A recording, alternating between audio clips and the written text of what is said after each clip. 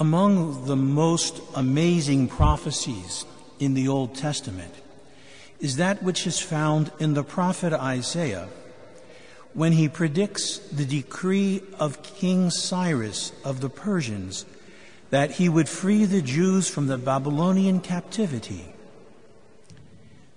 3 points make this prophecy especially so amazing. The Babylonian captivity ended in 538 BC. Isaiah's predictions were made in the year 688 BC, clearly 150 years before King Cyrus lived. Isaiah calls the king by name, as we heard in today's first reading, even though Cyrus was not yet born, nor was he of the ruling class or dynasty or family when he became king. A second point is King Cyrus the Great, also known as Cyrus II or Cyrus the Elder. He reigned over Persia between 539 and 530 BC. He was a pagan king, not a Jew. King Cyrus, mentioned more than 30 times in the Bible, issued the decree in 538, releasing the Jewish people from their forced captivity, allowing them then to return to Jerusalem and the very way of life of their ancestors. This is a prophecy that is also mentioned in the second book of Chronicles. The king actively assisted the Jews in their rebuilding of the temple in Jerusalem. He sent back to Jerusalem with the Jews the sacred vessels of the temple which had been plundered at the start of the captivity in Babylon. He likewise sent a considerable sum of money with the Jews with which they were to buy building materials for the temple and its rebuilding.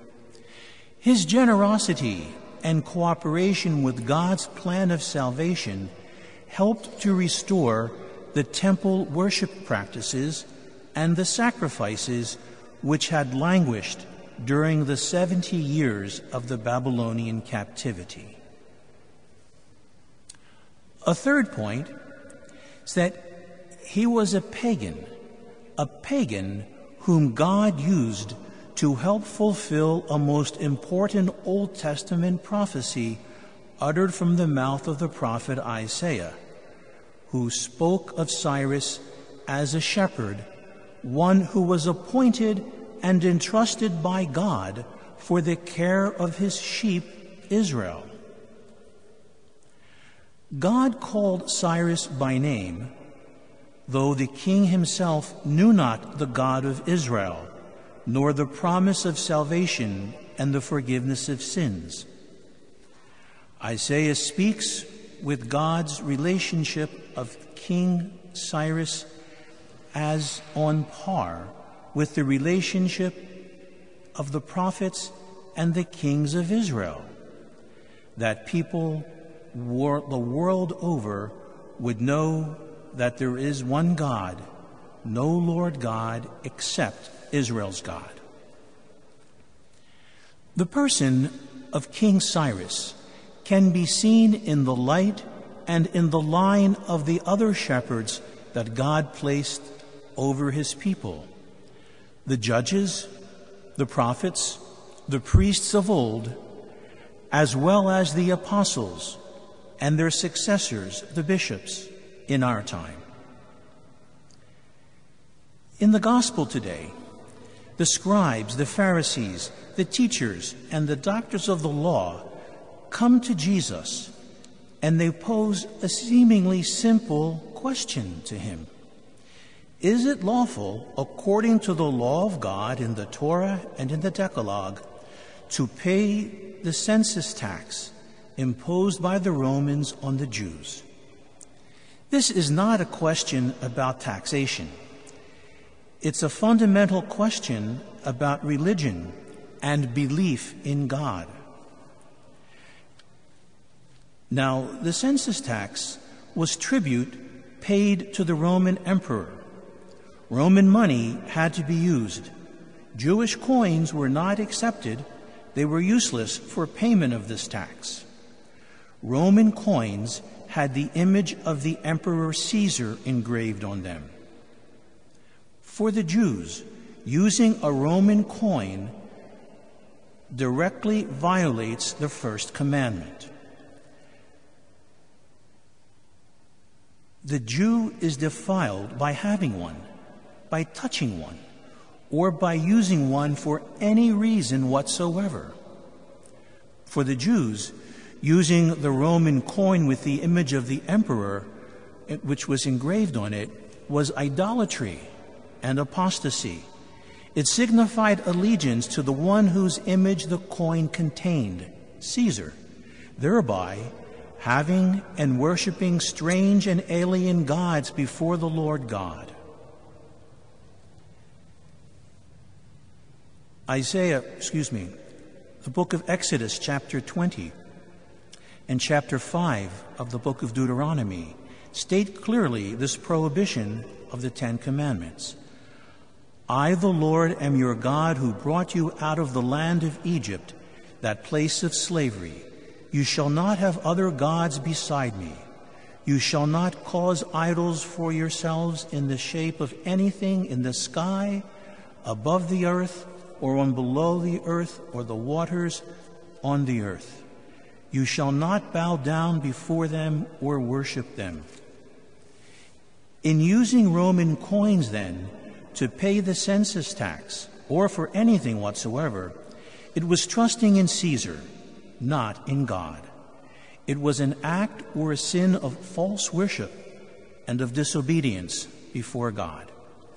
Now, remember, the religious leaders of the Jews who co-opted the fidelity to the covenant and their service of God for political gain, these are the ones who were posing the question to Jesus about the census tax and its payment. They did it in order to entrap him.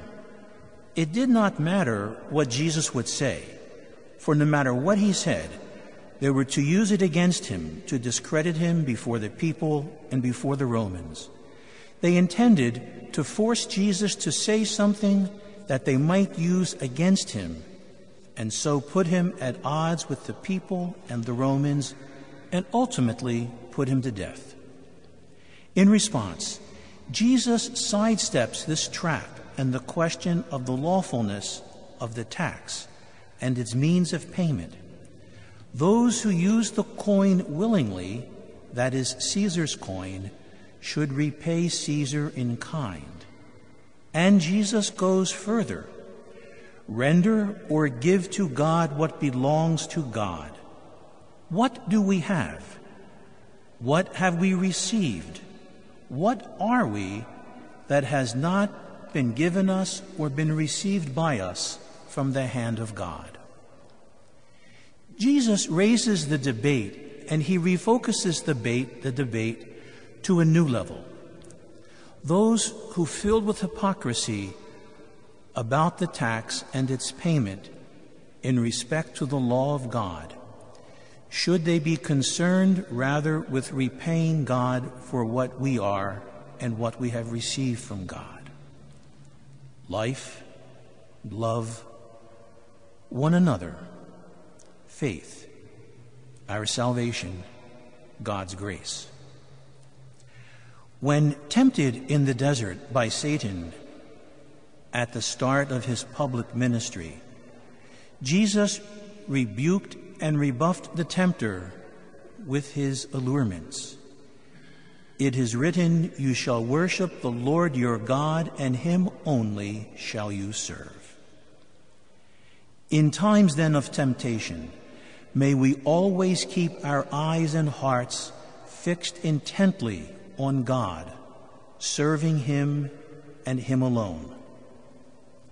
May we, like King Cyrus, cooperate with the divine will of God for the salvation of our families and of the world. And may we at all times and in all circumstances render unto God what is God's, that is everything, all that we are and all that we have.